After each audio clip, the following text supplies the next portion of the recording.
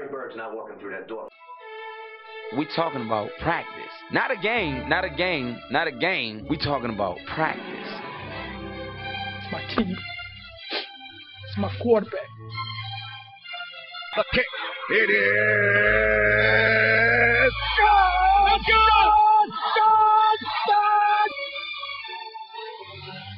To be the man, you gotta beat the man.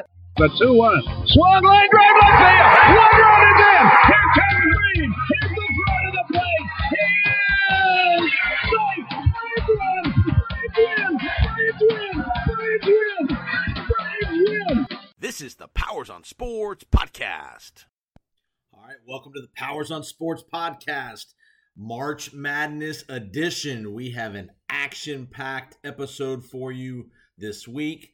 You're obviously hopefully hearing this before the NCAA tournament starts on Thursday. The game's on Thursday and Friday. We are going to talk all things NCAA tournament. Got Matt Zemek from USA Today, Trojan Wire. We are going to break down every region. We're going to give you nuggets on all the teams, big matchups, coaching, officiating, all the things that are going to hopefully help you make some good picks. I'm going to give you some gambling picks as far as some teams that I like in the first round, some games that I like. We're going to talk all things NCAA, but before we get to Matt Zemek, we are going to hit on the breaking news. Tom Brady is back in the NFL. We're going to talk NFL free agency. Major League Baseball free agency is back on. Spring trainings are opening this week. Spring training games will start later in the week in Florida and Arizona, so we're going to talk that. As well, we had some big trades in Major League Baseball, a couple big moves so far. But again, action-packed episode. Matt Zemek coming up in just a few minutes. I'm going to give you some thoughts on, again, Brady, the NFL free agency, and I'm going to give you some picks heading into your Thursday, Friday brackets for those people that like to make a little investment in the game. So let's get right to it. So if you weren't watching in the middle of the selection show on Sunday, we had breaking news, red flashing things at the bottom of the screen, CBS, ESPN, Tom Brady, after 40 days and 40 nights, for you wrestling fans, Habuda Dean, Kevin Sullivan and Habuda Dean, 40 days and 40 nights. Tom Brady says, I cannot stand retirement any longer. I am coming back to play. Issued a statement on his Instagram account. You saw Brady over the weekend over in England watching Manchester United. Remember that Manchester United is owned by the Glazers, who own the Buccaneers. So again, maybe people were starting to put some dots together that Tom might be a little itchy. But again, Tom Brady announces Sunday night he is coming back to play for a 23rd season, and he made it emphatic he'll be back with the Tampa Bay Buccaneers. And the reason why Sunday night was important is Monday of this week was the opening of the open negotiation period, the 3-day open period where free agents can make basically verbal deals, and you're seeing lots and lots of these deals happening. And so the Buccaneers, tons and tons of free agents on their roster, were now knowing which way they could go with Tom Brady. If they had Brady, they were going to make a push to sign guys. They did that. Carlton Davis, Ryan Jensen, Aaron Stinney, all back with the Buccaneers. They did lose Alex Kappa to the Cincinnati Bengals to a huge contract. But again, you can start bringing guys back if you're the Buccaneers. And how this reverberates through the NFL will be very interesting to see with the moves that other teams, especially in the NFC, the Green Bays and the San Francisco and the LA Rams and other teams making moves to counteract what the Buccaneers are now doing with Tom Brady. Expect to see Rob Gronkowski back at some point. Again, guys like Sue, Leonard Fournette. It'd be interesting to see what the Buccaneers do with them. But tons and tons of free agency moves going on around the league. Khalil Mack traded to the LA Chargers over the weekend. J.C. Jackson, the big cornerback for the Patriots, goes out to the Chargers as well. Teams are making moves. Jacksonville's made several moves on the first day of free agency, bringing in guys. The Jets have made some moves. The next big domino to fall is, where will Deshaun Watson end up? If you remember, Deshaun Watson was not indicted by the grand jury in Houston last Friday, so there'll be no criminal charges against him. Still don't know about the civil suits. Still has 22 civil suits. But again, from an NFL perspective and probably from most organizations' perspective, the teams that are in the quarterback business, i.e. lots of draft capital, look for those teams to make offers to the Houston Texans. And it sounds like Deshaun Watson's going to meet with some teams in the NFC this week. Carolina, New Orleans, potentially Seattle. Be on the lookout for them. So I do not think you'll see Watson traded to the AFC. I think Houston will trade him to the NFC. Should have plenty of suitors in the NFC that still need quarterbacks. Again, New Orleans, Carolina, potentially Seattle. Teams of those,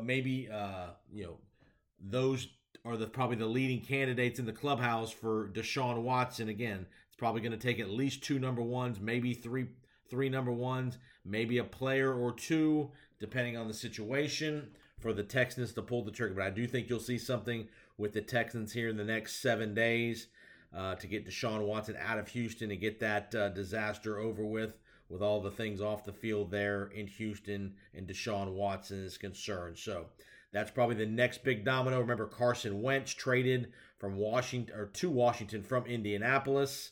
Again, kind of a move that they needed to make. Big question is, what are the Colts going to do at quarterback? They don't have anybody. Deshaun Watson's not going to be an option. Are they in the Jimmy Garoppolo business? Are there other guys that they could potentially make a trade for? Heard a little rumors about Gardner Minshew maybe. Very interesting to see what happens. Teddy Bridgewater signed with the Dolphins, so he's off the market.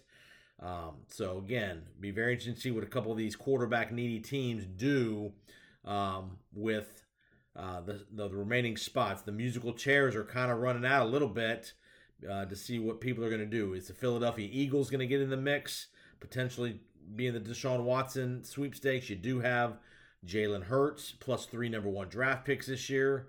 Mitchell Trubisky went to the Pittsburgh Steelers. Will be kind of an interesting move there. Can he resurrect his career as the starter and the heir apparent to Ben Roethlisberger? That actually could be a sneaky, decent move there. So it'll be interesting to see what these other teams do. Will a guy like Christian McCaffrey get traded?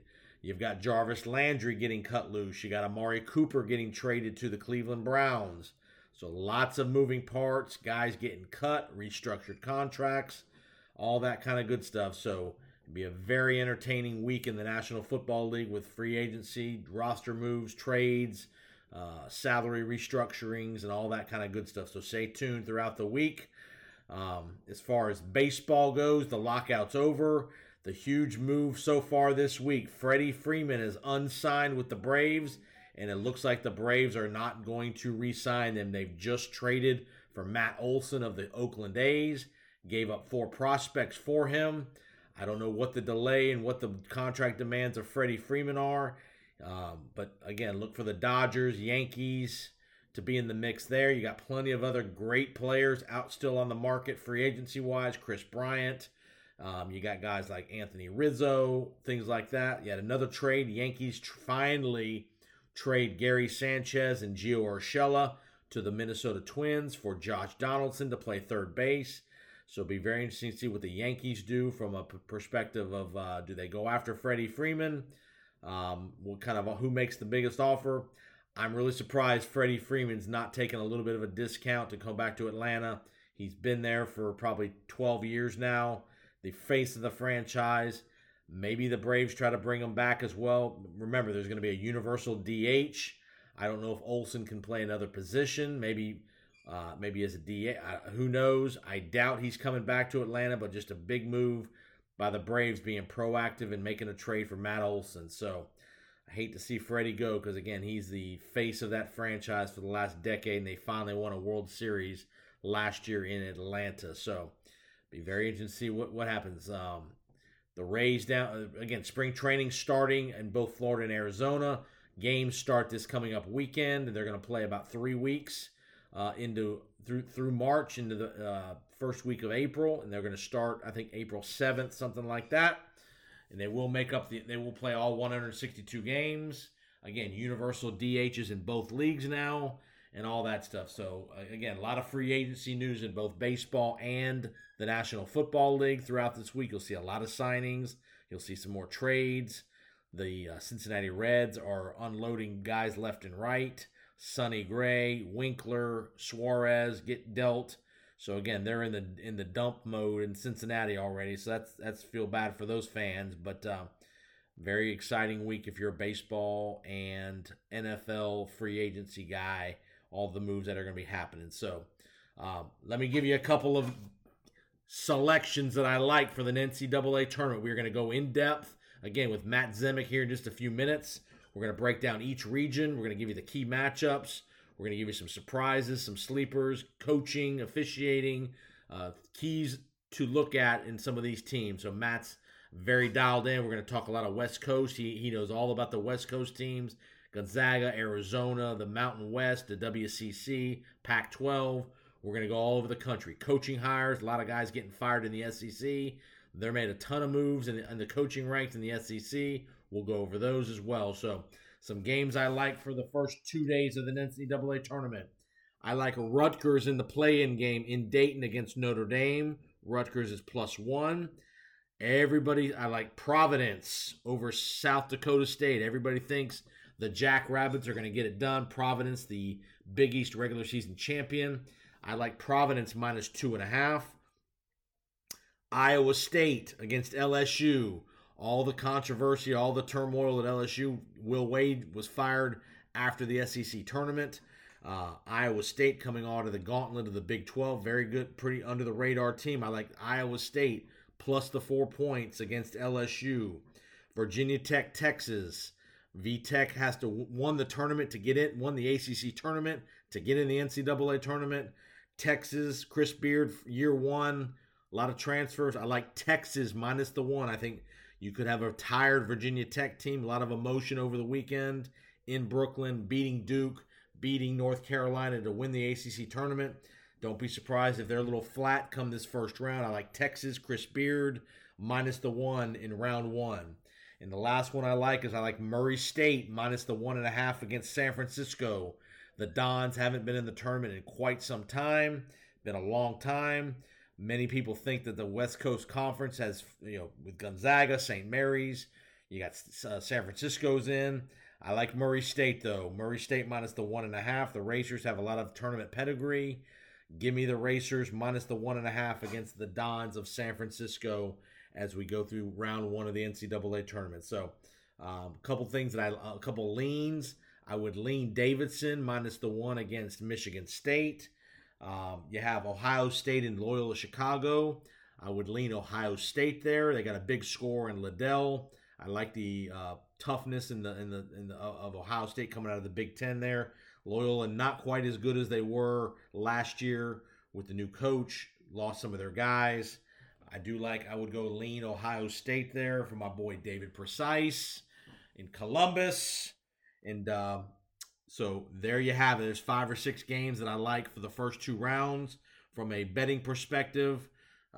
So again, Rutgers, Providence, Iowa State, Texas, and Murray State are who I like early there in the first 2 rounds of the NCAA tournament. So coming up next, Matt Zemek, again, USA Today, Trojan Wire. We're going to talk all things NCAA tournament.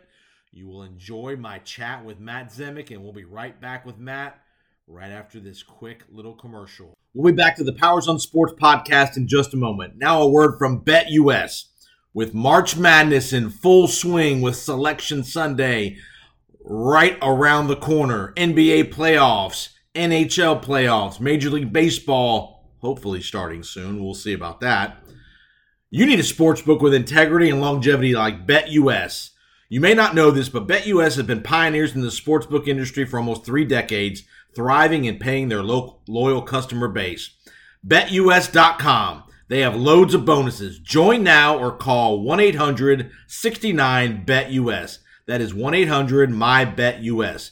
You will receive 125% of a sign-up bonus by using the bonus code POWERS22. They have re-up and referral bonuses as well. BetUS is known as America's favorite sportsbooks for a lot of reasons. BetUS has all your NBA and NHL games, team and player props, PGA Tour events. We have the Masters coming up soon, March Madness. Anything you want to bet on here in the next couple of months, you can bet on through BetUS. They have a great online casino that has hundreds of games and a race book that has all of your horse track betting options. They have every bet type imaginable, and the Sharp Bet US mobile platform is easy with full betting options. Follow my lead and get your phone, online, and social sports betting partner with integrity and longevity like I did. Bet US. You bet, you win, and most importantly, you get paid. Bet US. And remember your special promo code POWERS22. Bet US, where the games begin. We'll be back to the Powers on Sports podcast in just a moment. Now a word from Titan Home Lending. Folks, interest rates are rising. They are on the rise due to some inflationary issues, world events, and such. So if you are in the market for a home, looking to buy, looking to invest in an investment property, second home purchase, beach home, vacation type home, now is the time to get your rate locked in. Reach out to me at Titan Home Lending. Anywhere in the state of Florida, I can help you. So if you're looking for a place in Key West, in Tampa, Orlando, Jacksonville, Pensacola, anywhere in between, reach out to me at Titan Home Lending, 205-790-1404. Let's get you pre-approved for your home purchase. Also, if you'd like to refinance your home, if your interest rate is in the 5s or 6s or high 4s, now might be a great time to look at your options of whether to refinance would be beneficial to you financially. So again, reach out to me at Titan Home Lending, Jason Powers, 205-790-1404. Feel free to call or text me anytime. I love the opportunity to help you anywhere in the state of Florida. Now back to the Powers on Sports podcast. All right, welcome to the Powers on Sports podcast. We've got a great interview with you. We're going to talk to Matt Zemek of Trojan Wire, part of the USA Today Sports Network. We're going to talk all things March Madness. The bracket has just been put out. We also have some other huge breaking news that I'm going to get Matt's opinion on. That's kind of only one person that could probably supersede the thrill of Sunday on March Madness. This person did it, and we'll talk about that here in just a second. So we're going to go through the brackets with you. We're going to give you some tips on each bracket. We'll give you a couple sleepers, and we'll kind of give you just some general thoughts about some stuff around the tournament selection. So welcome back to the podcast, Matt. Merry Christmas, Jason. And of course, covering the Tampa Bay Buccaneers as you do, it's really double Christmas. Yes. Like it's two Christmases in one. You get to unwrap the bracket. Yes. And you get Tom Brady under the tree as well on the same evening. Wow. I mean, isn't that some good news? Of all things, the only guy that could overshine the bracket is about 7 o'clock, 7:15 or whatever time it was. We get the word from our buddy TJ Reeves that Mr. Brady is coming back. Brady in a bracket, one of the most memorable sports days in your career covering sports. That's right. That's right. All right. Before we get to the bracket, a couple of interesting coaching hires. Whenever you and I talk, there's always coaching chatter to talk about. What'd you think of the move of Mike White leaving Florida and taking over for Tom Crean at Georgia? Yeah, not a shocker that Mike White, pursued, quote unquote, pursued other opportunities, because that's what that was all about. You know, he knew that he was under fire, so he just looked for an exit. That's not particularly surprising. Now, I did think that White was going to get one more year, but I think it's clear that, Florida did want to move on. And so there was a mutual agreement there. Yep. Right. I think that Mike White being at Georgia isn't a bad fit for him, that you get lower expectations. And, if you can just get Georgia to the NCAA tournament, or if you're even on the NCAA tournament bubble at Georgia on a regular basis, that's okay, especially with Kirby Smart crushing it in football. Like, sure. People are not going to be upset if Georgia is a number one seed in the NIT. Like that's not going to have the locals upset. Now you are expected to make the NCAA tournament every now and then, right? But you don't have to make it every year. So in terms of the expectations, yes, but going from Florida to Georgia, that, I know that, in football, that's where the rivalry really matters. But these schools are just rivals in general. They're rivals in gymnastics. They're rivals in lots of different sports. They're just rivals, period. Sure. So, and there are other SEC job openings, Missouri, and of course LSU as well. Did he have to pick Georgia? So in terms of the rivalry angle, that's the curious part of it. But the fact that he sought another landing spot and made a downward move, that's not terrifically surprising, because he was obviously under a lot of pressure in Gainesville. And I think it's revealing that, he didn't want to try to stick it out, that he felt that making that move, getting out of there, was the better move at this point in his career. I don't necessarily think that's a miscalculation, but I do think that, he leaves Florida with business unfinished. Sure. And we'll see how much he learns and grows from this particular experience, because one thing we can definitely agree on is that Mike White did not recruit at the level needed to keep Florida at the Billy Donovan standard. So, right. That's a lesson for him. And so I guess at Georgia, that is something to watch, and we'll see if Mike White grows as a head coach. And one other thing to say about this, Jason, is that, you'll recall that Luke Walton took the Los Angeles Lakers head coaching job, right, without extensive head coaching experience. So he took over the Lakers at a very young age. And it just brings up the larger point that if you might want that Cadillac coaching job. And, Florida, after Billy Donovan, was a Cadillac coaching job in college basketball. So Mike White might have really wanted that job, but was he fully ready for that job?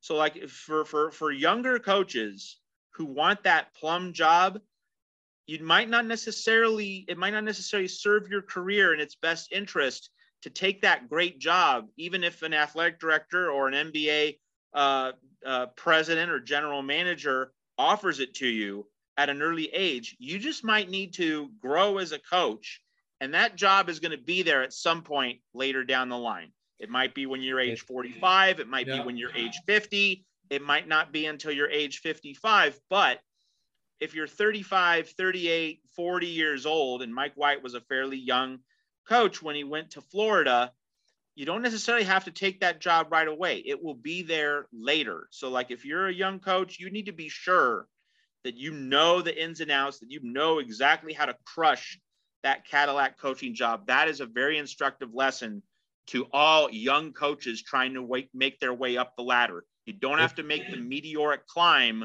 right away. The job can be there at a later point in time when you're truly ready. It's tough. I mean, when you're a young coach and you've had some success at a lower tier program, because I think he came from like Louisiana Tech, I believe. Yep. It's tough to say no when the SEC, when a big program in the SEC comes, where you have the resources, you're getting paid a very good salary and all that stuff. It's hard to say no when you're in the ego business of college coaching, whether it's football or basketball. No doubt. Were you surprised that LSU fired Will Wade when they did? I mean, he'd been under all kind of scrutiny for several years now, and the NCAA finally delivers the letter of allegations and violations.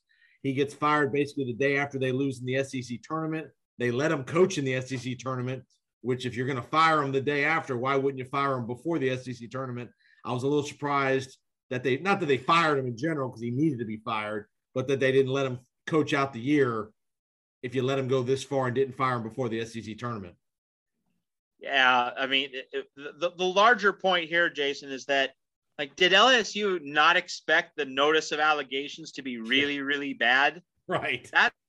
That's the thing that gets me. Like, what was LSU anticipating? They thought they would just get a slap on the wrist, just thought they would get a measured response. I mean, it was always clear that Will Wade was in deep, that he was in big trouble. Yeah. So, no one at LSU anticipated this, because, obviously it fired Will Wade because the notice of allegations was extremely bad. So, if it was extremely bad, just where was the foresight on this? No one seemed to be thinking ahead, planning ahead. And let's remember, with Auburn in the NCAA tournament as a number 2 seed with a definite chance to make the Final Four. Let's remember what Auburn did a year ago. Self-imposed Right. An NCAA tournament ban. That's how you do it. When you're in trouble, you're proactive, you're forward thinking. If you have to eat a year, you eat that year at the beginning. You don't eat the year at the end. You eat it at the beginning because that tells the NCAA, it tells other relevant parties that, okay, you are really accepting the punishment. You're swallowing your medicine. And LSU looks really bad doing this at the end of a season. Much lower chance that LSU is going to get leniency as a result. Imagine if LSU had fired Will Wade in November, in October, and then self-imposed a 1-year ban. Like, that would have LSU in a much better position relative to future NCAA penalties. But now, the way all this came down, doesn't have nearly the same protection. Especially when you had the smoking gun that was already out there of the FBI tape. It's not like the FBI tape just appeared. I mean, the FBI tape's been around for a long time. So that's the part that's even more, I mean, you knew the NCAA at some point was going to lay the hammer down to LSU when you had that tape that was out there. Absolutely. And maybe it's just a case of, well, hey, LSU and Will Wade were able to go to a bunch of NCAA tournaments over the past few years. So maybe someone in Baton Rouge just thought, well, we'll just let this cycle play out until it comes to its natural conclusion. But what that means, though, is like no high-end coach is going to go to LSU right now. Because you're looking at like 3 seasons that are going to be tremendously handicapped. Scholarship production. LSU really painted itself in a corner there. All right, let's get to the tournament.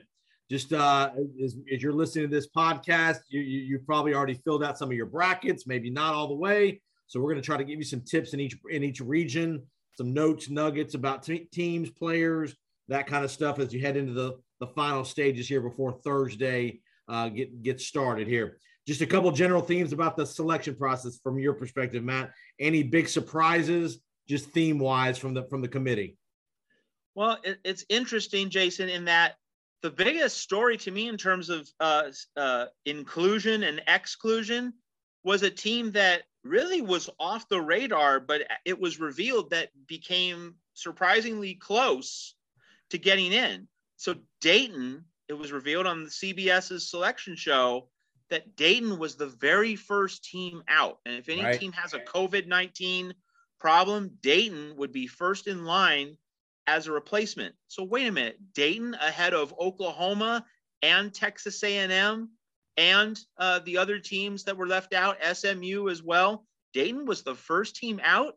I mean, like Dayton, lost to Richmond in the Atlantic 10 semifinals. Didn't seem to be anywhere near the at-large cut line. Everyone felt that, when I say everyone, bracketologists were pretty unanimous in saying Dayton needed to win the A10 tournament. So Dayton didn't even get to the Atlantic 10 final on Sunday, and yet was still the first team out. So what does that tell you? It tells you that if Dayton had beaten Richmond in the Atlantic 10 semifinals and had merely gotten to the A10 final, didn't even have to win that. If Dayton had simply gotten to the final of the Atlantic 10 title game, it would have been in. So there were some very interesting calculations here. The other thing, before you jump in, Jason, Virginia Tech won the ACC tournament, beat Duke, the heavyweight, and yet was an 11 seed. So that tells you that Virginia Tech would have been out if it had not beaten Duke. So the committee really valued Dayton a lot higher than Virginia Tech. So that is an eye grabber. Yeah, that to me, that was one of the themes. Was Sunday, the last day of the selection, you had 2 bid stealers, Richmond and Virginia Tech, won bids. They weren't getting into the tournament at all if they don't win their conference tournament. And like you said, Richmond keeps Dayton out. And if Dayton would have gotten into the tournament, they would have most likely had a home game in the play-in game in Dayton on Tuesday or Wednesday night. That's right. And we've seen that before. Dayton played Boise State several years ago in the first 4, and Dayton did win that game. So it does raise the point that, if Dayton's on the bubble and is very near the first 4, well, Dayton gets a home game. And that's a thorny little problem for the committee whenever that scenario emerges. Yeah, I mean, there's really nothing the committee can do about that part of it. I don't blame. I mean, you can't blame anybody for that, because the reason Dayton is the site for these play-in games is because it's pretty centrally located around the country, so teams can go east or west depending on who wins and loses and when their next game is. So that's why it's Dayton, and it's very centrally located for people to travel and all that stuff. So you ain't nothing to. They also get a great walk-up crowd from the community, which has fully embraced the first four since it absolutely, began. And that plays a big part of it as well, no doubt about it. All right, so let's any surprises? Were you surprised that that Baylor was the last number 1 seed, and maybe not a Tennessee, maybe not an Auburn, one of those kind of teams? Were you surprised Baylor, who lost, I think, pretty early in the Big 12 quarterfinals, I believe, was still the 4th 1 seed? Not particularly surprised, and I really have no problem with that. I think Baylor dropped below Kansas as the 4th 1 seed because you have Jonathan Chachua, their forward, out for the season. And Baylor has been dogged by injuries. So I think the committee looked at the injury element and downgraded Baylor, shipped the Bears east. So I actually think they got that one right. My big thing, my big problem with the committee, and this is my big problem every year, it's the bracketing part of forming the NCAA tournament field. That the selection, bubble inclusion and exclusion, taking one bubble team over another, it's one flawed team versus another flawed team. The bubble teams, can only blame themselves for the games they didn't win, not doing enough. So that's an overrated point of outrage. And then the seeding, I think seeding was fine. I mean, I thought that Tennessee should have been a 2, right? And Duke should have been a 3. I was surprised Michigan was not in the play-in game as opposed to Indiana. I think Michigan deserved to go to Dayton. Absolutely.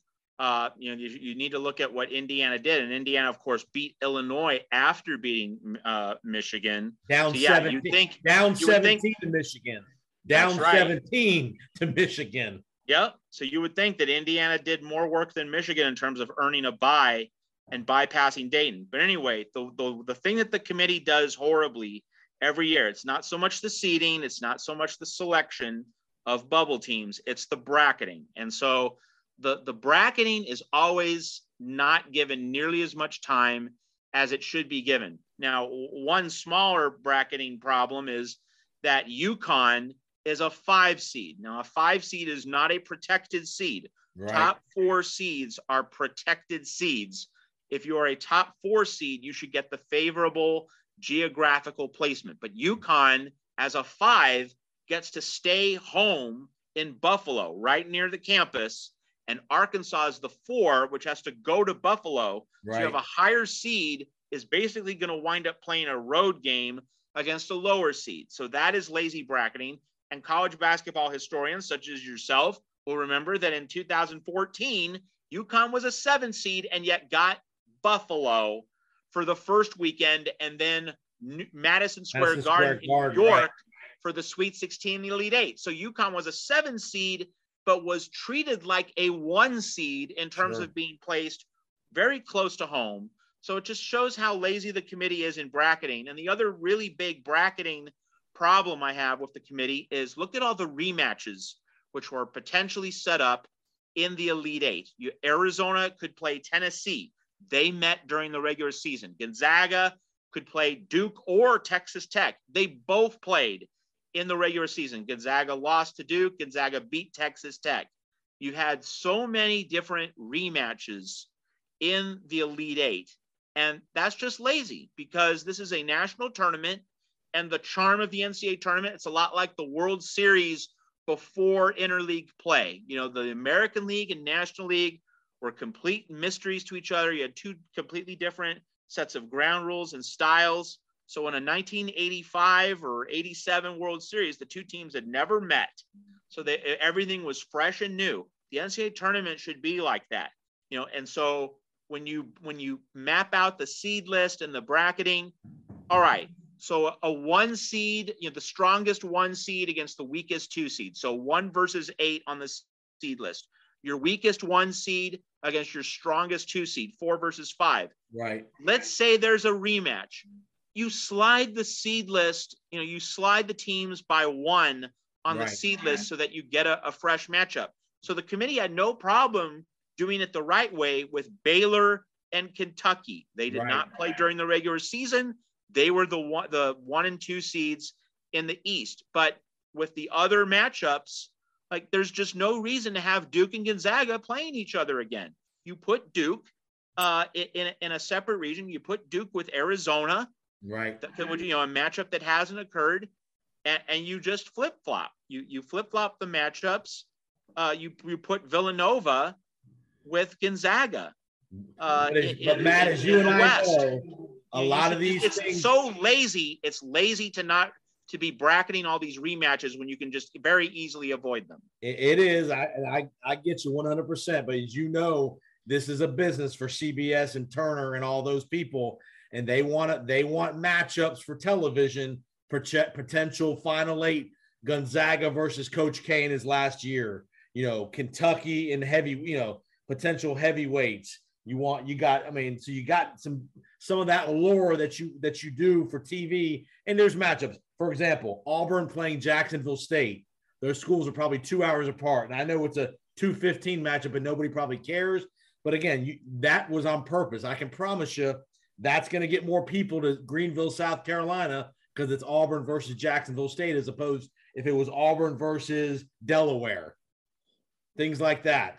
Delaware and Villanova. Those are close proximity to each other. That's a matchup that was for TV and things like that. So, and I'm with you. You're right. They do get lazy, but sometimes they fall in love with the allure of the television matchup. And don't think CBS probably doesn't have a little bit of influence on some of this stuff to some degree behind the scenes.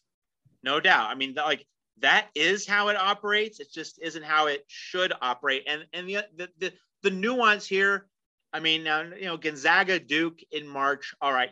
That game's going to get monster ratings if we get to it. But, you can find monster rating games, I think, and still honor the principle of not having rematches in the regular season.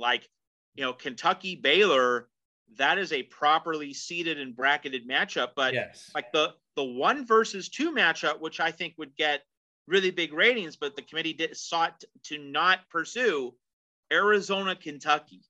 That could have been a 1 versus 2, but the committee didn't put that 1 seed and that 2 seed together in the same region. But that would get very high ratings, higher ratings than I think Baylor, Kentucky would get, because Arizona's rise to and return to prominence under Tommy Lloyd. So I just think, and Duke, whoever Duke's playing in an Elite 8 game, that's going to get for example ratings. And of course, one has to point out, Jason, by having Duke versus Gonzaga in the Elite 8, that means you don't get that in the Final 4. Correct. Which you also want to keep track of. But you're entirely right that TV does dictate a substantial amount of this process, and we're kidding ourselves if we think that's not true. Because again, we mentioned Duke because Coach K is on his way out. You could have Coach K and Tom Izzo in the second round. That's going to be a Saturday. I don't know if that's a Saturday. I think that's a Saturday game. That could be. That'll be prime time Saturday night. Humongous rating if it's Duke, Michigan State. As an example, or UCLA, Indiana is a potential second round matchup. So these are done. These are your bracketing concepts are done again, partially for some TV as well, because they want ratings. They're paying a ton of money for advertising and all that stuff. And they want to know people are going to be in the building too. So when the game is in Greenville, they want to try to have 2 teams relatively close to Greenville to bring some people. So, especially with last year with not having fans and all that stuff, I'm sure the NCAA took a bath financially, which we get it. But that's just part of running a business of this tournament. The tournament has gotten so big over the years. Unfortunately, these kind of thoughts that creep into it, as opposed to the more pure way to do it of trying to get the best game and try not to have rematches until you absolutely have to. No question. And Coach K against Tom Izzo, there's just zero question that CBS wanted that. Prime time, that That is setting up the tournament for television purposes. All right, let's get to the brackets. We'll just go through each bracket. I'll give you a couple tidbits on each bracket, and then you can give me some thoughts and all that kind of good. All right, let's go. Let's start out west. Gonzaga's the 1 seed. Potential second round matchup with Boise State, which Leon Rice used to coach with Mark Few. So again, kind of another one of those little bracketing tidbits that's potentially, you got first round, you got Boise State and Memphis with Penny Hardaway. Just your thoughts on the top half of that bracket.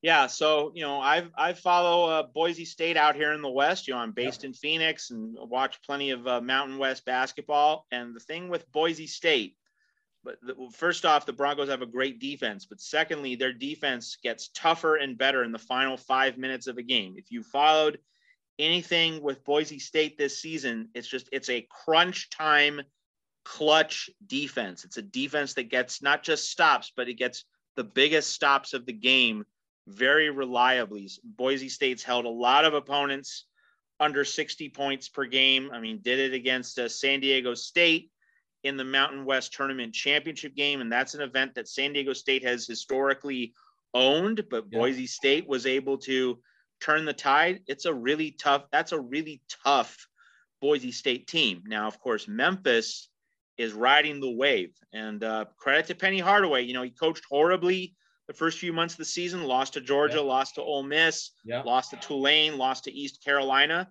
got it turned around. So that team was at rock bottom, and Penny was able to lift it out of the doldrums and was able to beat Houston twice. That's why the Tigers are in the NCAA tournament. And I don't think anyone should be downgrading Memphis for failing to beat Houston a third time in the AAC final. Like, you knew that Houston was going to be sick and tired of losing to Memphis, and that game was going to matter more to Houston. So no one should be downgrading Memphis based on that. So, Boise State's tough. Memphis is more skilled. I would give a slight lean to Memphis in that matchup. Yep. Dangerous team there. Arkansas, Musselman was at Nevada when they made those runs in Nevada, and he had a really good run last year at Arkansas to the Final Eight. Really good tournament coach. So look out for Arkansas there. Bottom half of that bracket, I think a team that could potentially win, Texas Tech, you got the bottom half, you got Duke, you got Michigan State and Davidson, that first round game, very sneaky game. Michigan State gets all the hype with Izzo, but they've really limped to the finish line here. Davidson lost on Sunday to Richmond, which allowed Richmond to get in, but a very interesting matchup there, Michigan State Davidson.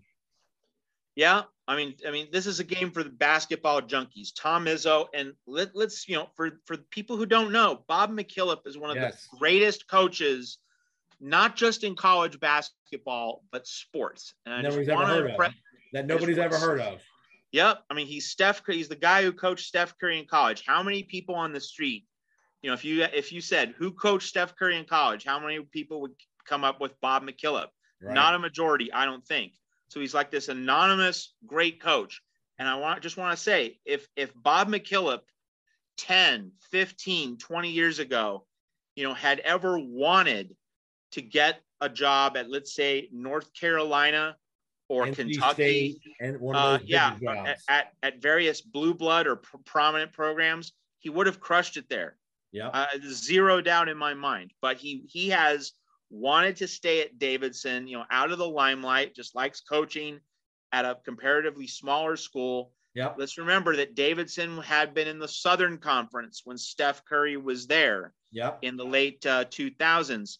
Davidson's now graduated up to the Atlantic 10. Yeah. And the Atlantic 10 is where Xavier was making bunches of NCAA tournaments and Sweet 16s under Sean Miller, under Thad Matta.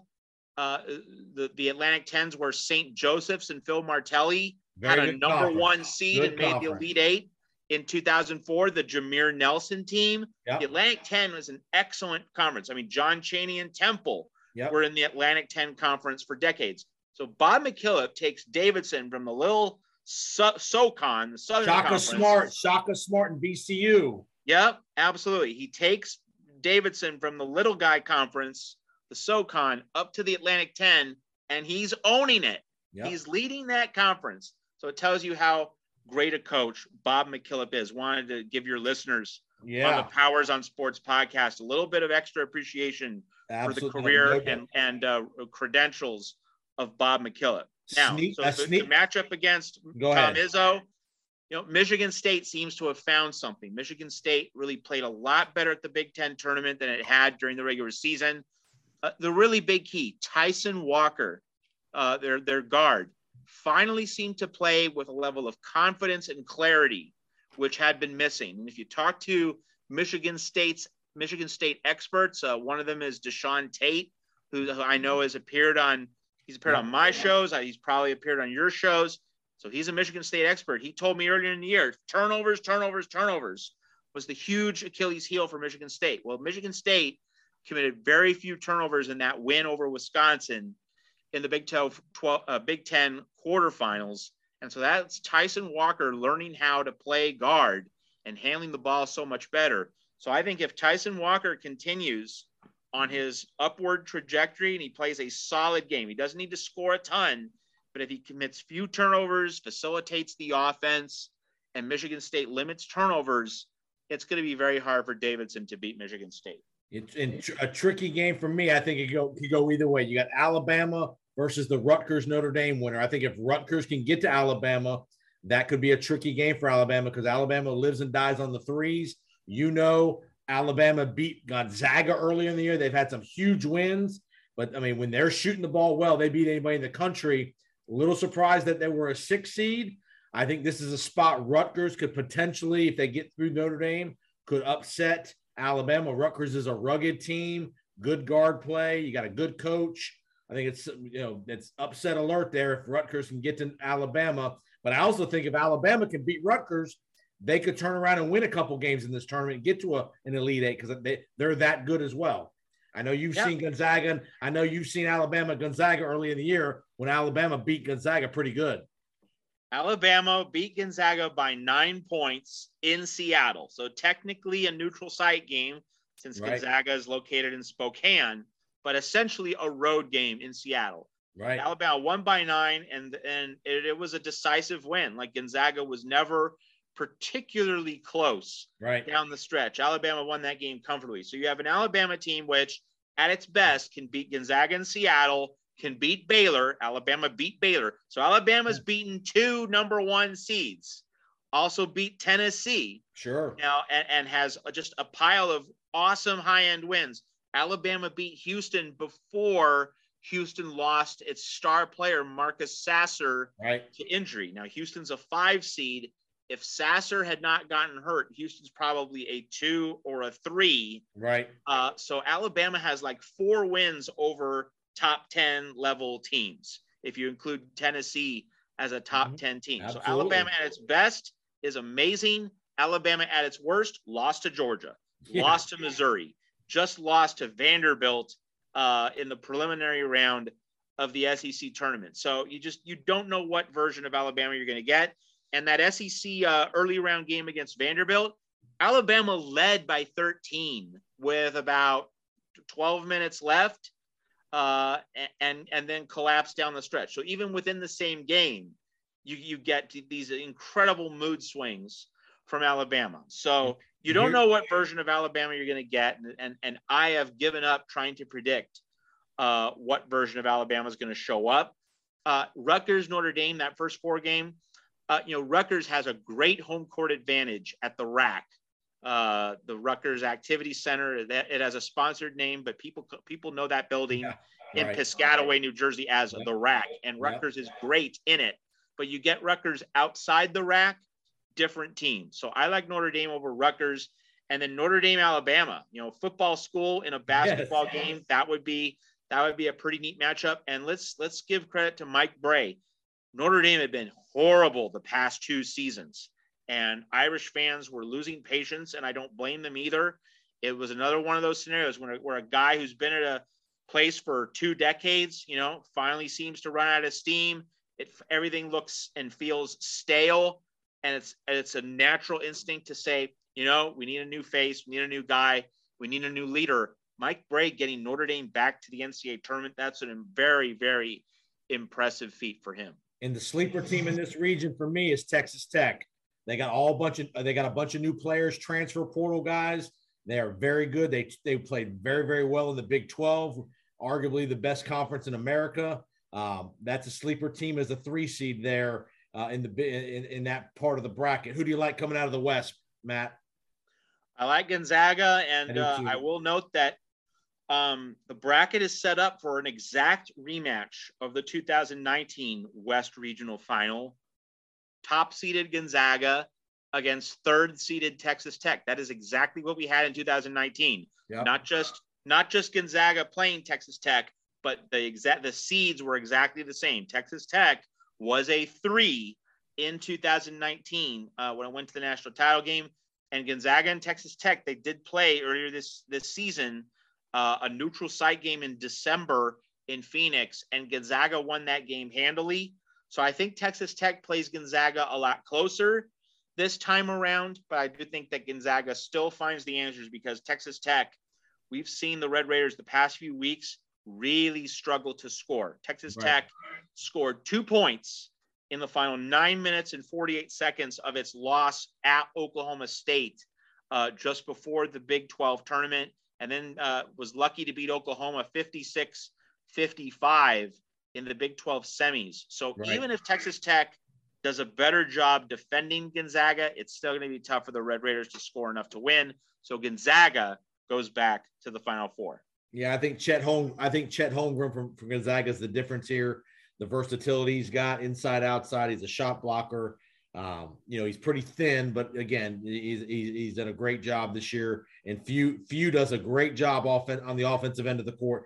Gonzaga is probably one of the top 5 offensive efficiency teams in the country. They got players, they got wing players, they got guards. Nembhard at guard is just a stabilizer for them. He gets them in their sets, gets them the right shots, and then you got Holmgren in the middle there, who's definitely going to be a force for Gonzaga. No doubt. And just one thing to say about Gonzaga is that when you look at Tommy Lloyd at Arizona, you realize that he was, at Mark Few's side for 2 decades. You see the similarities in how Arizona and Gonzaga play. You see the Mark Few influence in how Tommy Lloyd coaches Arizona, where their half-court sets, every action is purposeful. Nothing's wasted, and they're always finding the angles to get right to the basket. That's a strong unifying theme between Gonzaga and Arizona. Yeah, we're going to go to the South next. A quick thought on just you brought up Arizona. The dominance, not the dominance, but the reemergence of the teams out west this year. Very impressive. Gonzaga, Arizona, UCLA's had a good year. You have the Mountain West teams. You got a team like San Francisco. You have teams from the West Coast Conference, St. Mary's. Very much reemergence of the West Coast basketball is a definite theme here in this tournament, especially a team like San Francisco that's been so long and not getting to the tournament, and now they're a 10 seed. Yeah, it's San Francisco's first NCAA tournament in 24 years since 1998, and that's something that the West Coast Conference really needed. The West Coast Conference needed to have a season in which it wasn't just Gonzaga and St. Mary's. So San Francisco brings something newer and deeper to the WCC. And then you have the Mountain West getting 4 teams into the field. Now, the Mountain West was a powerhouse conference. You could legitimately call it a powerhouse conference 11 years ago in 2011, when you had the Jimmer Fredette BYU team. This was when BYU was still in the Mountain West. And you had Kawhi Leonard in San Diego State. Mm-hmm. So the Jimmer Fredette BYU team was a 3 seed, and the Kawhi Leonard San Diego State team was a 2 seed. So the Mountain West was exceptionally good that year, 2011. Now, not quite as good as 2011 this year in 2022, but getting 4 teams in and getting Wyoming back into the NCAA tournament, it speaks to the depth that's found in the Mountain West. Now, the Pac-12 did not have a great year. The Pac-12 was top heavy. It was just Arizona, UCLA, and USC in the NCAA tournament. But the teams that are in the field, especially Arizona, have a great shot to go to the Final Four. So, there's depth in the West in terms of the Mountain West and the WCC. Not a lot of depth in the Pac-12, but you have a home run threat with Arizona. In the South region, a game that gets my attention in round 1. Loyola Chicago and Ohio State. Just the gritty guttiness of Loyola Chicago win the Missouri Valley again with Drew Valentine as their first-year coach. Moser goes to Oklahoma, so they new coach, bunch of new players. But again, Loyola Chicago still getting it done in the Missouri Valley.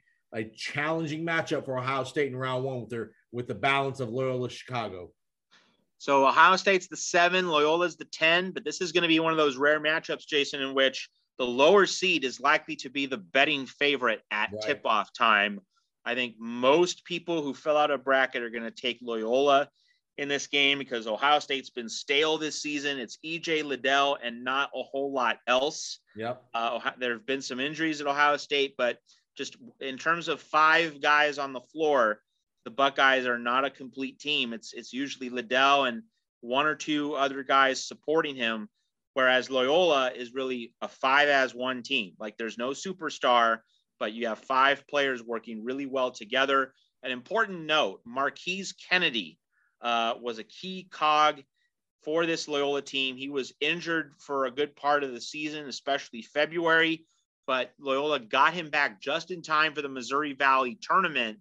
And Loyola was extremely impressive in the Missouri Valley tournament. You know, Loyola gave up, I believe, over 100 points to Northern Iowa in an overtime game at the end of February. I think gave up 87 in regulation, but over 100 including the overtime. Right. That was without Marquise Kennedy.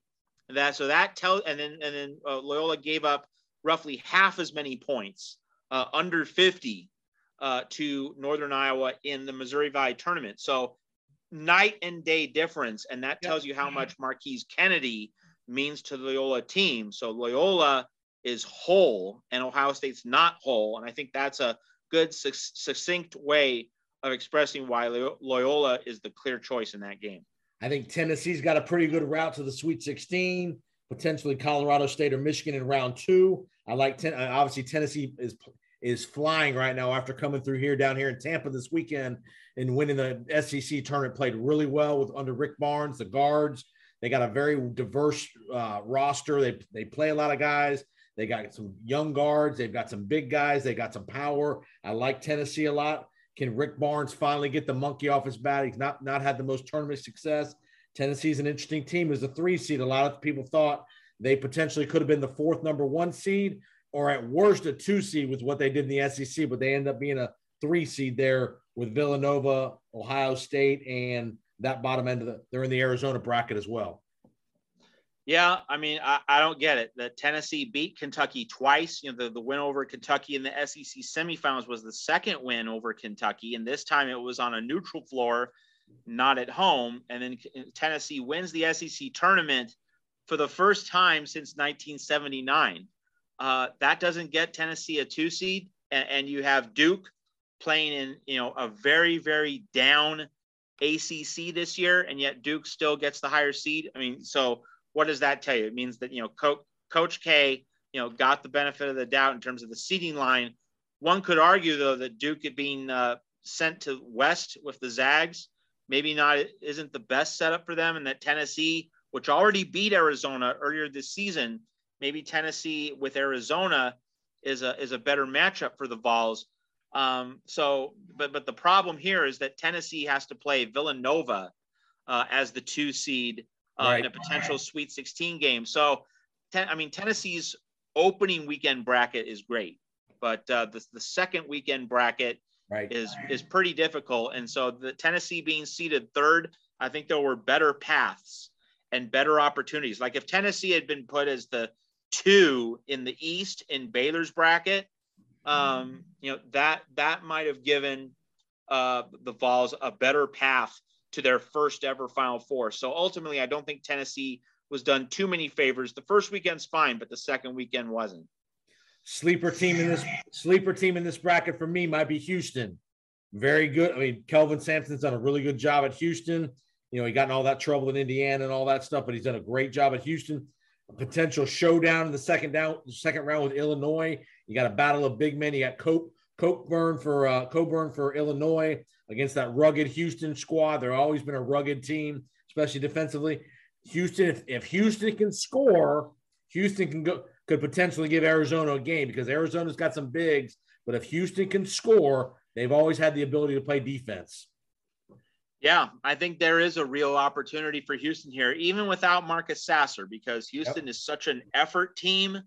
And when you look at Illinois, I mean, Illinois is a very erratic team. Now, Illinois can be really good when Alfonso Plummer, the transfer from Utah, is hitting 3-pointers. I mean, he can.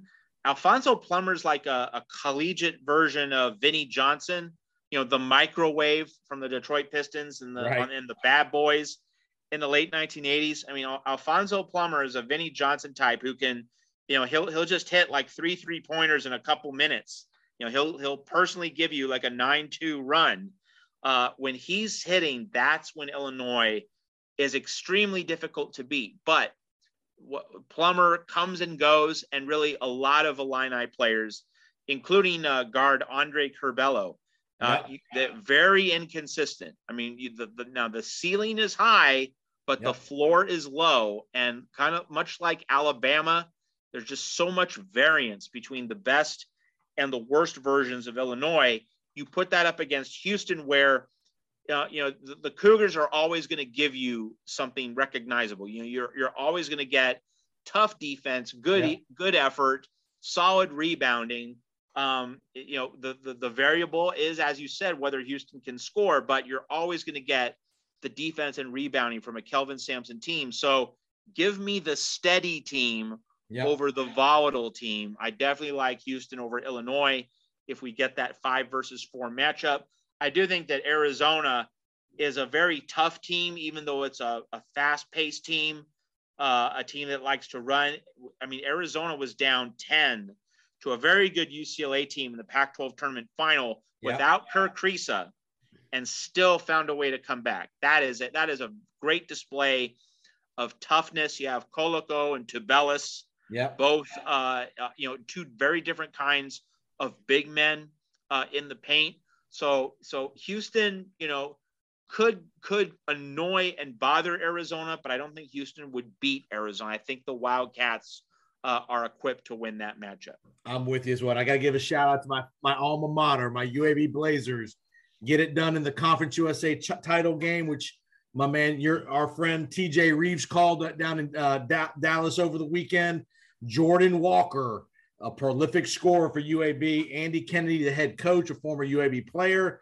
Jordan Walker with 42 points over the weekend in that triple overtime semifinal win versus Middle Tennessee. He's had multiple games this year with 40 plus. So that's the kind of guy, if he gets hot in a 1-game scenario, potentially against Houston, could be a team that could give Houston some problems because, again, UAB can score the ball. Andy Kennedy is a good offensive coach, former coach at Ole Miss, coming back to his alma mater. So good for UAB getting back in the tournament, winning that Conference USA title. You know that Gene Bartow is looking down from heaven and smiling. And worth noting with Houston and UAB, like that could have been an Elite Eight game in 1982, 40 years ago. Yes. And actually UAB made the Elite Eight in 1982, and Houston got all the way to the Final Four before losing to Dean Smith's eventual national champion North Carolina Tar Heels. But like UAB and Houston were both really, really good in college basketball in the early 1980s for the younger folks in the crowd. A good friend of mine, Steve Mitchell, was on that UAB team back in the early mid-'80s that made all those runs in the tournament, a guy that I worked with for many years when I was working at UAB. So shout out to my guys, Steve Mitchell and Gene Bartow and the crew. So awesome. Yeah. Who do you like in the South? Who do you like to get regional final? Is it Villanova, Arizona for you, or do you like Tennessee, Arizona? Yeah. Rick Barnes against Jay Wright in the NCAA tournament. Who are you riding with? I think you have to go with Jay Wright. Rick Barnes, has done a magnificent job, of course, with this Tennessee team. This team did not seem to have Final Four potential in early to mid-January, but Barnes reworked the lineup, went to a 3-guard lineup. It brought out the best in this team. But if we get into the NCAA tournament, like who has earned the benefit of the doubt and who has to prove himself, we all know that answer. So I will take Villanova over Tennessee. And I think that if we get Villanova against Arizona, it really becomes a matter of, is Kerr Kriisa going to be healthy for that game? I think Arizona can get through the first weekend without Kerr Kriisa healthy, but it is going to need Kriisa on that second weekend to get all the way to the Final Four. So, Colin Gillespie wasn't at the height of his powers for much of the season, but the past month he's been at his very best.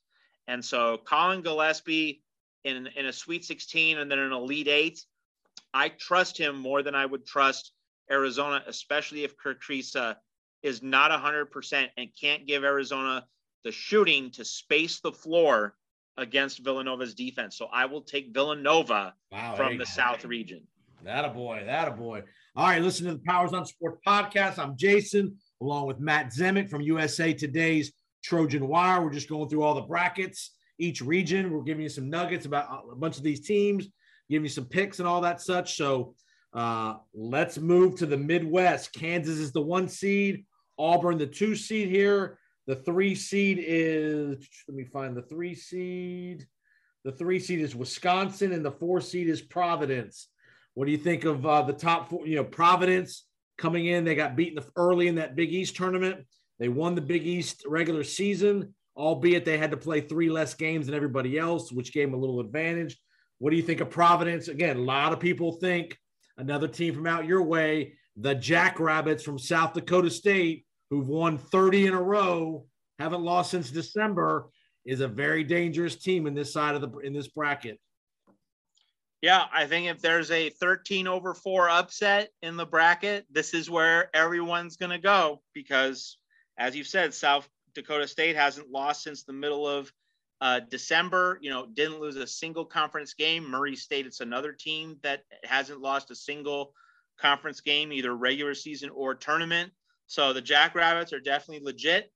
And then with Providence, picking South Dakota State over Providence is not an indication that Providence is overrated. What it means is, like other highly seeded teams that don't have, jump out of the building talent or athleticism, Providence does not have a roster of future NBA players, unlike, the number 1 seeds that you see. But what Providence did was, just does all the little things well, makes free throws, limits turnovers.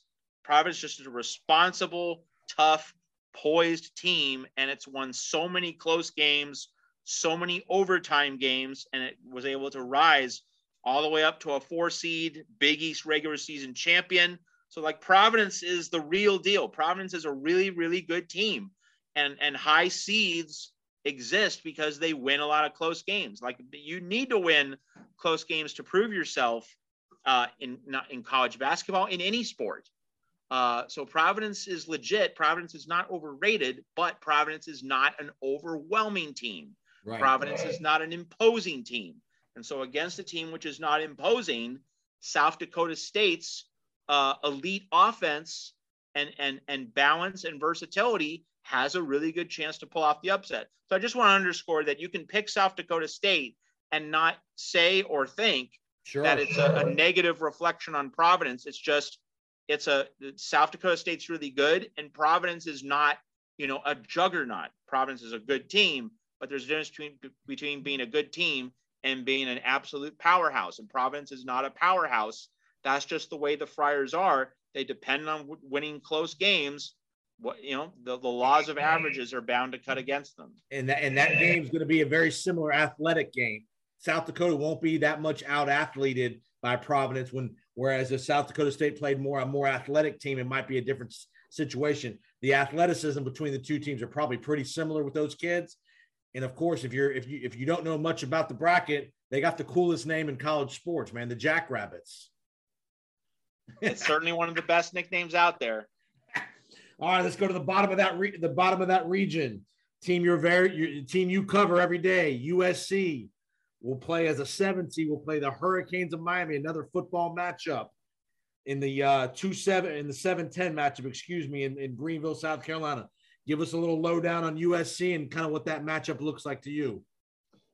So, having followed USC very closely all season long, I have to say that this is a matchup which is very thorny and problematic for the Trojans. And why is it problematic? USC's backcourt has struggled this season. Boogie Ellis has been good, but he has not been great. I mean, he was great in the most recent game for USC against UCLA in the semifinals of the Pac-12 tournament. But Boogie Ellis has been hot and cold. He's been a hit or miss player, for USC over the long haul, over the full extent of the season. And what's Miami's strength? Miami's strength is its guards: Cameron McGusty, Charlie Moore, veteran senior guards, who Miami depends on. So like they are always the go-to guys for the Hurricanes. And so Miami is in a position to win the battle of the backcourts. We say the backcourts in March, that takes center stage. If USC is going to win, the backcourt doesn't need to outplay Miami's backcourt. So I think that's asking too much. But if USC can pretty much fight to a draw, fairly close in the backcourt, and then it can dominate in the front court with Isaiah Mobley, with Chavez Goodwin, they can play USC can play volleyball on the glass, right, against Miami. USC has more length. USC has more size. So if the game is decided in the paint and near the rim, that's a game USC can win. But if the game is decided by backcourt play and perimeter shooting, that puts it definitely in Miami's corner. Also, this game is an early game, so USC is going to be with early body clocks in this particular game, and it's in Greenville, South Carolina, so it's going to be a lot closer to Miami than it will to Los Angeles. So really, there's a lot of things that are working against USC in this game. I obviously want to see USC win, but it's a matchup with a lot of dynamics that are cutting against the Trojans. Yeah, Enfield, remember Enfield's former Florida Gulf Coast coach, Dunk City back in the day, has done a great job at USC, just got a contract extension a week or so back. He was in the mix his name was being mentioned for Maryland and some other big jobs. So Enfield's done a great job. Larinaga, who's a very good coach at Miami, kind of similar to what we talked about with Bob McKillop. He was at George Mason forever, took them to the Final Four, and then took the job in Miami. He's done a pretty solid job at Miami in his 6 or 7 years there. So very good matchup there. So you think Auburn's vulnerable? Oh, definitely. I mean, you looked at Auburn in the SEC tournament against Texas A&M. And, the thing that Bruce Pearl has to solve with this team is he has to get his guards under control. They can't be jacking up 30-foot jump shots. Right. And it's been a recurring thing. I've talked to Auburn people over the course of the season. They just can't understand why the guards think they have to take so many shots when you have a possible number 1 pick in the NBA draft, Jabari Smith. The offense has to run through him. He needs to touch the ball consistently whenever Auburn gets a half-court possession. He doesn't need to be the guy who shoots, but he has to get a touch that the defense has to respond to him, react to him. You free up space elsewhere on the floor. Auburn has to straighten out its half-court offense.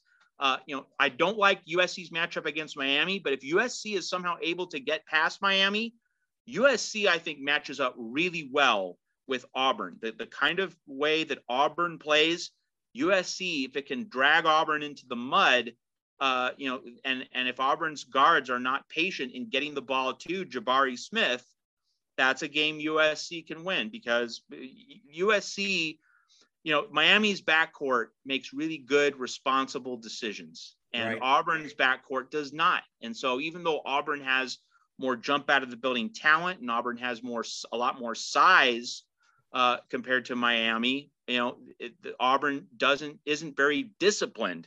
So Auburn's ceiling's very high, but Auburn's floor can be very low, as we saw against Texas A&M. So if USC is able to deal with that very difficult matchup against Miami, I think USC can definitely pull the upset against Auburn. Also, Miami, because of its veteran backcourt, the Hurricanes would be in a position to beat Auburn. I'm not sure I'd call my shot, but I think that's, if it's not a 50-50 game, it's certainly very close, both for USC and Miami against Auburn in the round of 32. I think personally you're going to see Auburn play better because I think they're going to get out of the SEC conference play where they're not used to seeing the same people over and over. I think that size of Auburn of Jamari Smith, Kessler, I think the guard play is not great, but it's not horrific.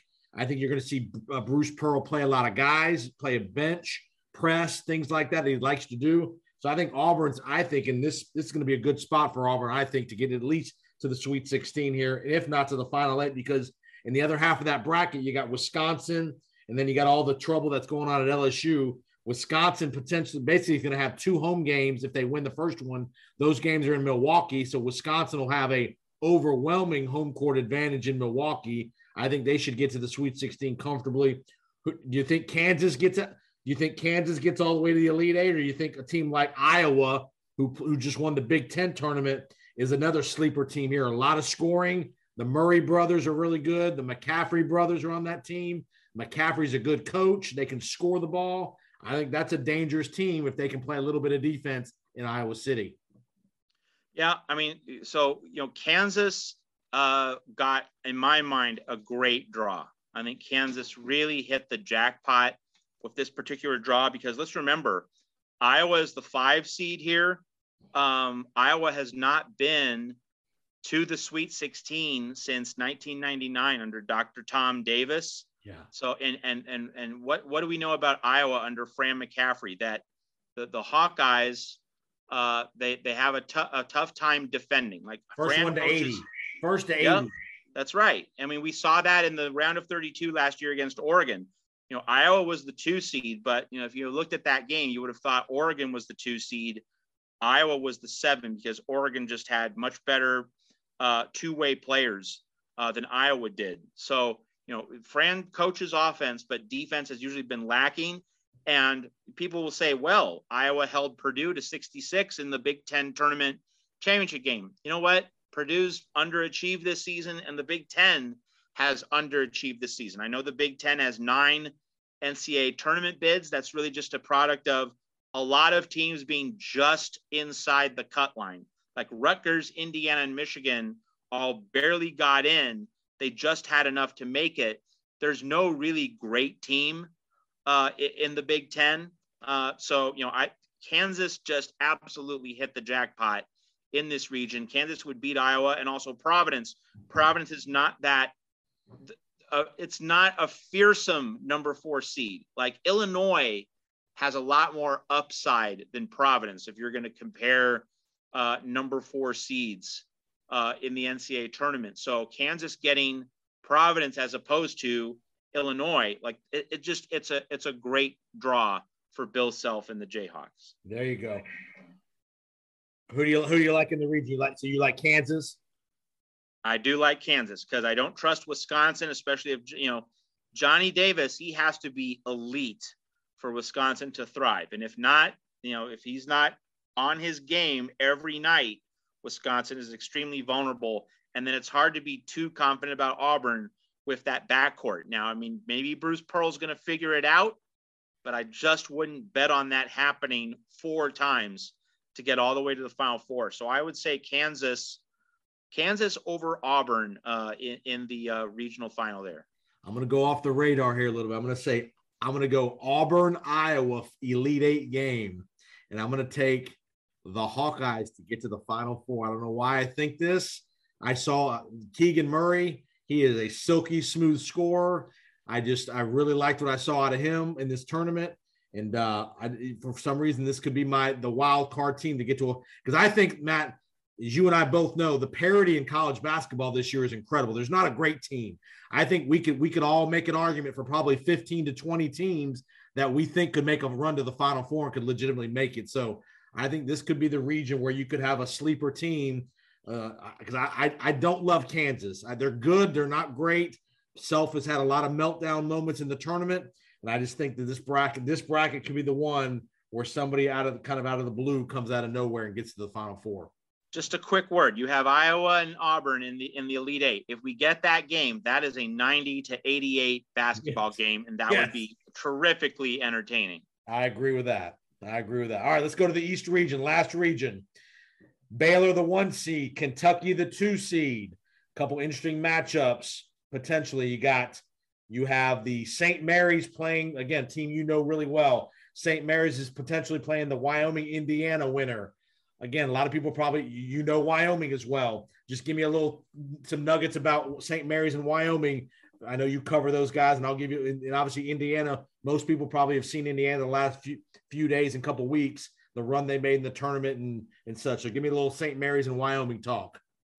So with St. Mary's, here's the thing. You know, Chet Holmgren, a magnificently skilled player. No one needs an explanation about that. But he's just a freshman, and he's a string bean. Like, that guy is reed thin, wafer thin.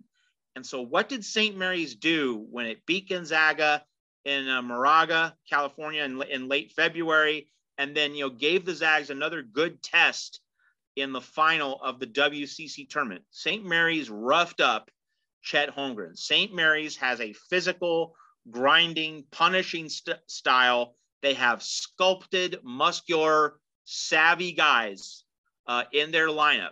They are physically and mentally tough. They make every basket difficult for you. I mean, you know, they really slowed down Gonzaga's offense. The Zags, you know, normally are just like a knife through warm butter against most of the teams that they play. But against St. Mary's, a lot more playing in the mud. And so it's a real testament to Randy Bennett in terms of how he coaches defense and how he coaches X's and O's, that he knew how to, you know, in terms of personnel and scheme, to slow down Gonzaga twice within the span of 2 weeks. Yeah. You know, when you can do that, that really speaks to his coaching chops.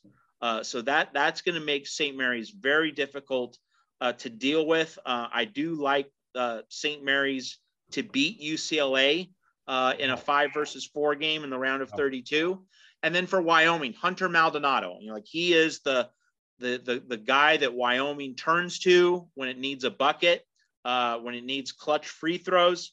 He hit a pair of free throws with 0.2 of a second left to win a key, or to send a late regular season game into overtime, which the Cowboys then won. That helped them barely get into the field. So Hunter Maldonado's the crunch time, you know, climb on my back guy. Right. Wyoming has. That's really one of their bigger assets. And the other thing is, you know, Jeff Linder came to Wyoming a few years ago. It's obviously hard to win in Wyoming. It's hard to recruit there. Just look at all the other places where it's really hard to recruit nationally. Yeah. Like, look at Oregon State, just as an example, out here in the West. It's hard to recruit kids to come to Corvallis, Oregon, to play college basketball. If it was easy to do that, Oregon State's Elite Eight appearance would have just led to, you know, a tsunami of elite recruits. Sure. or transfer portal prospects pounding on the doors to go play for Oregon State. But no one wanted to come there, even after the Elite Eight, even after Oregon State was, you know, within a couple baskets of beating Houston to go to the Final Four. Oregon State, of course, went all the way to 3-28. So just to draw the comparison, it's hard to win in Laramie, Wyoming. It's hard to recruit kids to come there.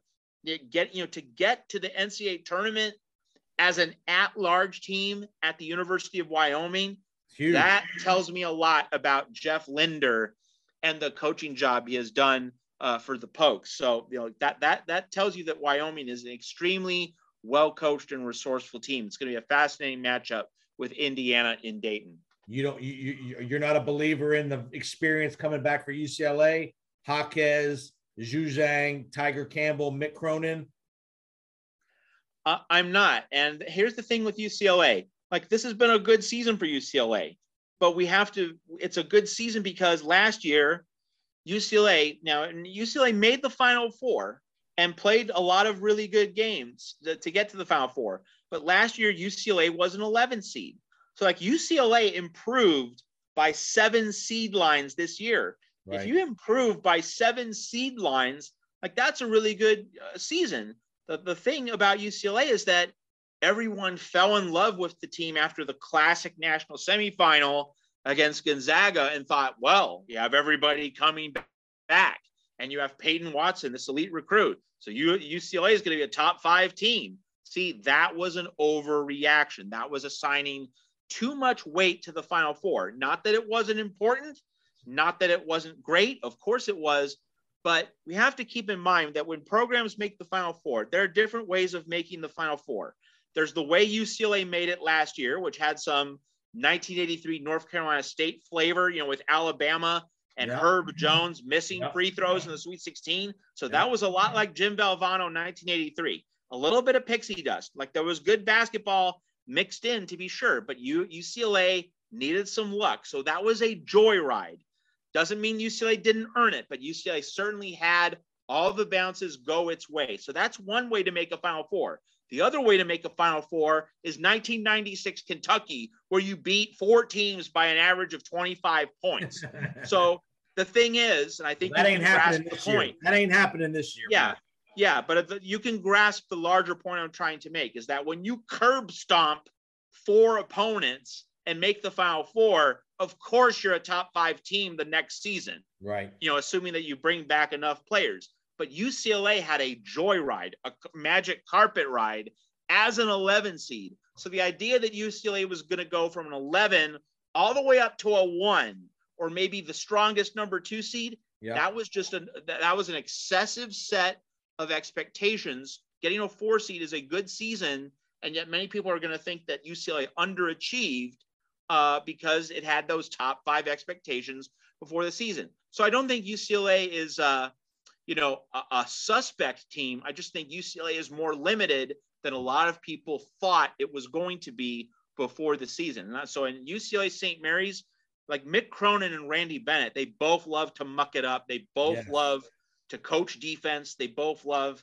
to get games in a slow pace in a half court. So I think there's very little daylight between those two teams. And I think that St. Mary's ability to stand up to Gonzaga twice, and let's remember, Gonzaga crushed UCLA early in the season. St. Mary's did an objectively better job playing Gonzaga than UCLA did. That's all I need to know in terms of picking St. Mary's over UCLA. Bottom of that bracket, you got Kentucky as a 2 seed, a potential second-round matchup with Murray State, another in-state Kentucky team. You got San Francisco, your team from the West Coast Conference, and that, to think about it, either Murray State or San Francisco will be in the second round of the NCAA tournament no matter what. Is a 7 seed and a 10 seed. It's hard to believe that those 2 teams were that highly seeded. A couple things I like about Kentucky. They've got an inside presence with Shibwe, who's an impact All-American type scorer and rebounder. They got some veterans on the team now. They got Grady, the transfer from Davidson. They got Ty Washington. If they can be healthy and make a couple jump shots to open up the lane a little bit for Shibwe, this is a super dangerous team that I think can get out of this region if you're Kentucky and Calipari.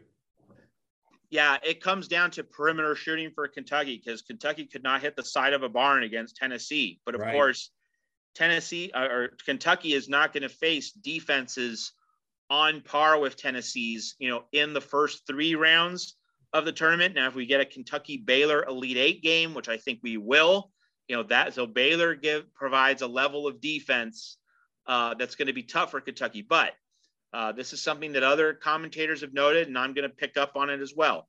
I think Kentucky probably has not necessarily the best starting 5, but Kentucky has like the best 7-man rotation, 1 through 7. You're really hard pressed to find a better collection of 7 players on the same team than Kentucky. So obviously it starts with Oscar Shibwe, but Ty Washington, Severe Wheeler, Kellen Grady, I think, is really the whole key. Like he has to step up, especially if Kentucky gets to Baylor. Grady will have to have a good game for Kentucky to advance. But defense, rebounding, taking care of the ball, I think Kentucky checks a lot of boxes. And given Baylor's injury limitations, no Jonathan Chamwa Chachua, he's out for the rest of the season. That limitation certainly gives Kentucky, in my mind, the edge in a possible Elite 8 game. So I think it's all set up for Kentucky to advance out of the East. I don't think Baylor's getting to the Elite 8. I think Baylor, again, remember this, folks, Marquette, the coach of Marquette is no longer Steve Wojciechowski. It's Shaka Smart, who used to be at Texas. So he knows Baylor very well. So if Marquette can get through North Carolina, I think Shaka Smart, with his pedigree at VCU, Texas, can give Baylor some problems. And like you said, the injury issues at Baylor have been significant. If Marquette doesn't take care of Baylor, I think whoever comes out of that St. Mary's, UCLA, Indiana pod will give Baylor all they want. So I don't think Baylor's getting to the Final Eight personally. I think they're getting knocked out before the Sweet 16. I like Kentucky at the bottom half. My one sleeper in this region would be Purdue. They can score. They've got some bigs. They've got some pretty good guard play. They're not great defensively, but again, getting out of the Big Ten, I think, will help Purdue when you're playing different teams and different styles of play. So I think the sleeper team potentially could be Purdue there. They can score the ball, and as much as we like defense, you ultimately have to have guys that can score the ball in these NCAA tournament games in neutral sites. Yeah, well, Purdue has not been to the Final Four since 1980. Of course, came agonizingly close in 2019, but Virginia hit the last second buzzer beater to go into overtime and then beat the Boilermakers, leaving them so agonizingly close. So, maybe Purdue has another really good run, and maybe Jaden Ivey is this year's answer to what Carson Edwards was in 2019. And really, if Purdue is going to get to the Final Four, it will need Ivey specifically to go on a Carson Edwards type run, because that, like, Carson Edwards was the fuel behind Purdue's run in 2019. Other great Purdue teams have had elite meal ticket scorers. Of course, Glenn Big Dog Robinson, on the 1994 team under Gene Cady, which was a #1 seed, but lost to the Grant Hill Cherokee Parks Duke team in the Elite Eight in 1994. Look at Matt Zemek pulling out Cherokee Parks. I like it. Yeah. So, the thing with Purdue, though, Purdue's best scorer needs to be the best player on the court. So that means Jaden Ivey has to be at his best. I know you have Zach Edey and Travion Williams. Sasha Stefanovic, also a very good player, but it's Ivey. Jaden Ivey has to be the best player on the floor. So is he going to be the best player on the floor 4 times?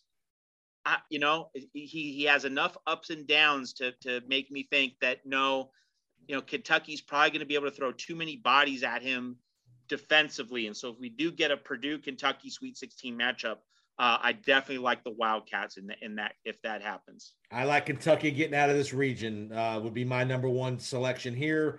I would go second pick. I would take UCLA.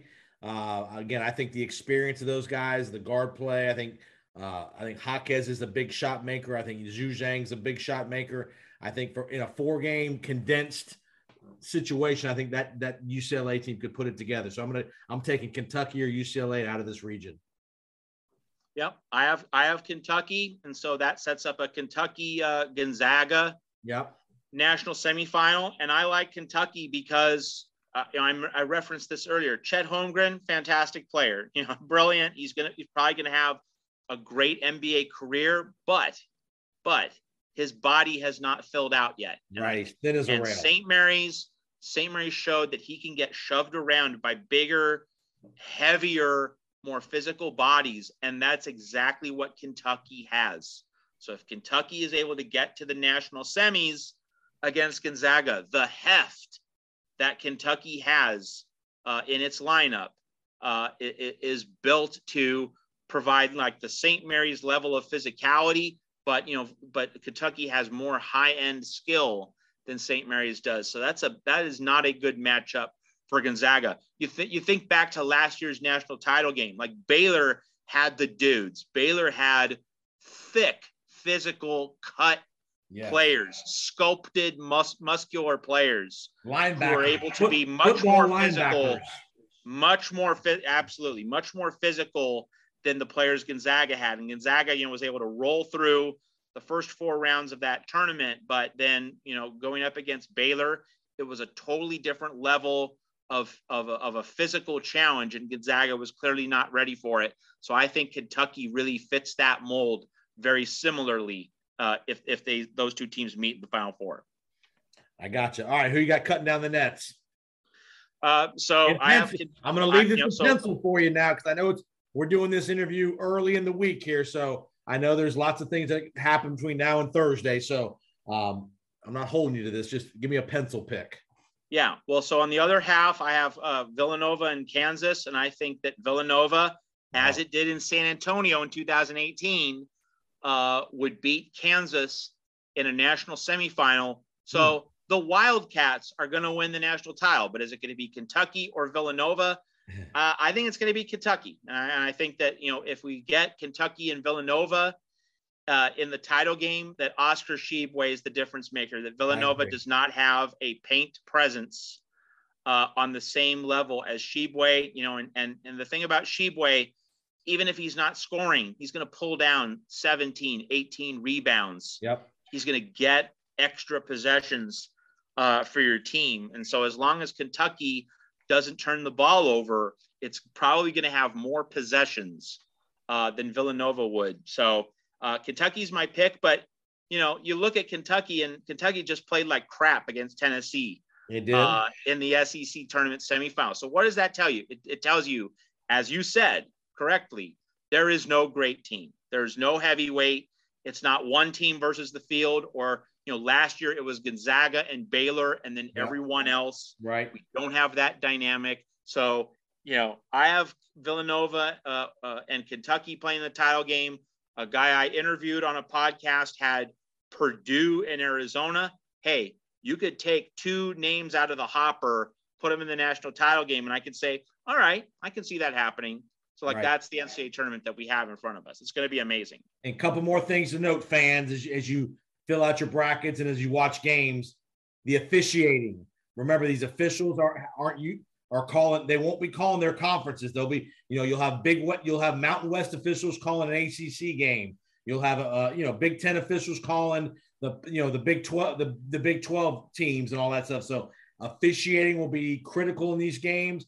How many of the star players can stay out of foul trouble? There's a lot of big men in the tournament this year. A lot of teams have good big men as opposed to years past. So can the big men stay out of foul trouble? Arizona's guys, Gonzaga's guys, Tshiebwe from Kentucky. So you got teams with good big men. Can they stay out of foul trouble, and can they adjust to how the game's being officiated? And hopefully the officials will let these guys play and not call so many chippy nickel dimer kind of fouls. Yeah, and you never know what kind of a whistle you're going to get, and this is where coaches really show up. When coaches get into the NCAA tournament, and in the first 5 minutes that you see how a game is being officiated, can you get through to your players and tell them, hey, this is how the game is being officiated. So this is how we have to adjust, how we go about our business. The great coaches will get their players to make those in-course midstream adjustments to how the whistle's going, so that their players don't get in foul trouble, are able to defend intelligently, are able to attack intelligently on offense. So, that alchemy is always part of the puzzle of getting through the NCAA tournament to the Final Four and then the national title stand in early April. And one last point to talk about, we'll get you out of here. The importance of the details, making your free throws. Villanova is a great example of a team that makes their free throws, and that goes back to guard play. Typically, the good guard play teams with good guard play are the guys that can make free throws in the last minute and a half of a game. And when you need a bucket, do you have a guy on your team that you can give the ball to and say, "Go get us 2 points"?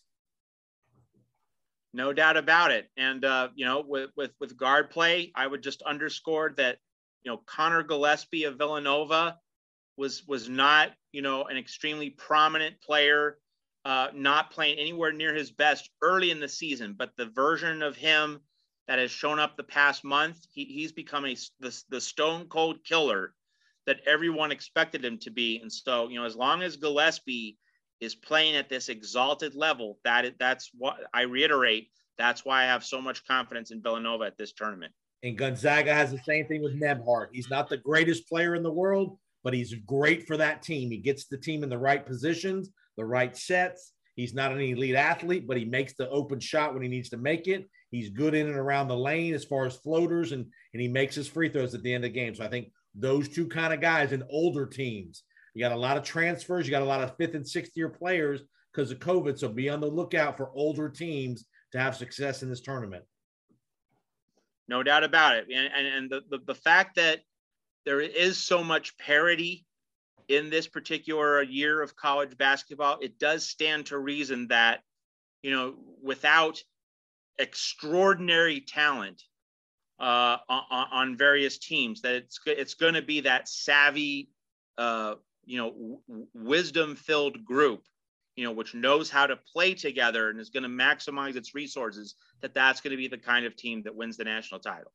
You got it, man. All right, Matt, great work, man. Awesome nuggets on all teams all over the country. Hopefully, folks, if you're listening, you're learning something about teams from all over the place, not just the West Coast, East. We're giving you nuggets about teams all over the country and all conferences and such. So, Matt, tell everybody where they can find your work online and all that good stuff. TrojansWire.usatoday.com. So covering USC and also the Pac-12, Arizona and UCLA during the NCAA tournament. On Twitter at Trojans Wire. We're just going to be diving into that USC Miami matchup, and if USC is able to get through that, we're going to have extended coverage of what is likely to be a USC Auburn matchup over the weekend. And of course, once USC's season is over, like Andy Enfield, he got the big contract extension, got the pay raise from athletic director Mike Bone. This is raising the bar in terms of expectations at USC, not a traditional basketball school, but like USC's made the investment in him. So that ratchets up the pressure. He needs to make some very splashy acquisitions in the transfer portal. So we're going to be covering how he handles the offseason. Okay, I'm gonna send you a Tom Brady shirt in the mail, okay, for his 23rd season, okay? I'm gonna put Zemek on the back. Zemek number 20 instead of 12. I'm gonna make you 21, Zemek, okay? Whatever works, Jason. And has Lincoln Riley invited you out to his $17 million pad yet, to the compound? No, he has not. And of course, I'm in Phoenix, so it's not as though Lincoln Riley would have a chance to do that. But hey, this is Lincoln Riley has a lot of pressure on his back. So when he sleeps at night, he's gonna sleep on a very soft bed in a very cushy and palatial home. So he will need to get his beauty sleep, because when he's awake, there's going to be 24/7 pressure on his back at USC. Well, Matt, he's got a private jet. He'll come pick you up in Phoenix, man. He's got access to the G5 from USC.com. Come on. If only I was that much of a power player in the college sports industry. If only. And one more sneaky note that happened a couple months ago. That's major news for USC. They got the kid from Oklahoma, Williams. Talk about that for 1 minute. Well, the thing about Caleb Williams is that, Jackson Dart transferred to Ole Miss. So with Keaton Slovis transferring to Pitt, that quarterback room got very, very thin for USC. And so, you will remember, Jason, that there were rumors that Caleb Williams would go to Wisconsin because Bobby Ingram, the former Seattle Seahawk, he had an in with the Williams family.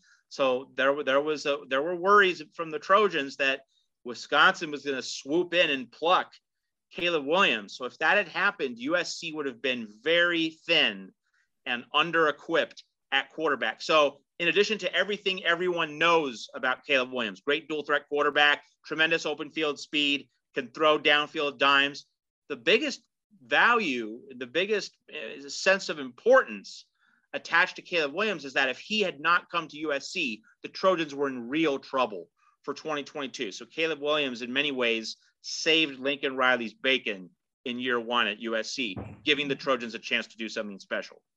All right, buddy. Great work, man. Keep it up, and we'll definitely be in touch as we move throughout the spring and in the summer, man. Have a great week, and hope you have a great bracket, man. How many brackets do you do? One?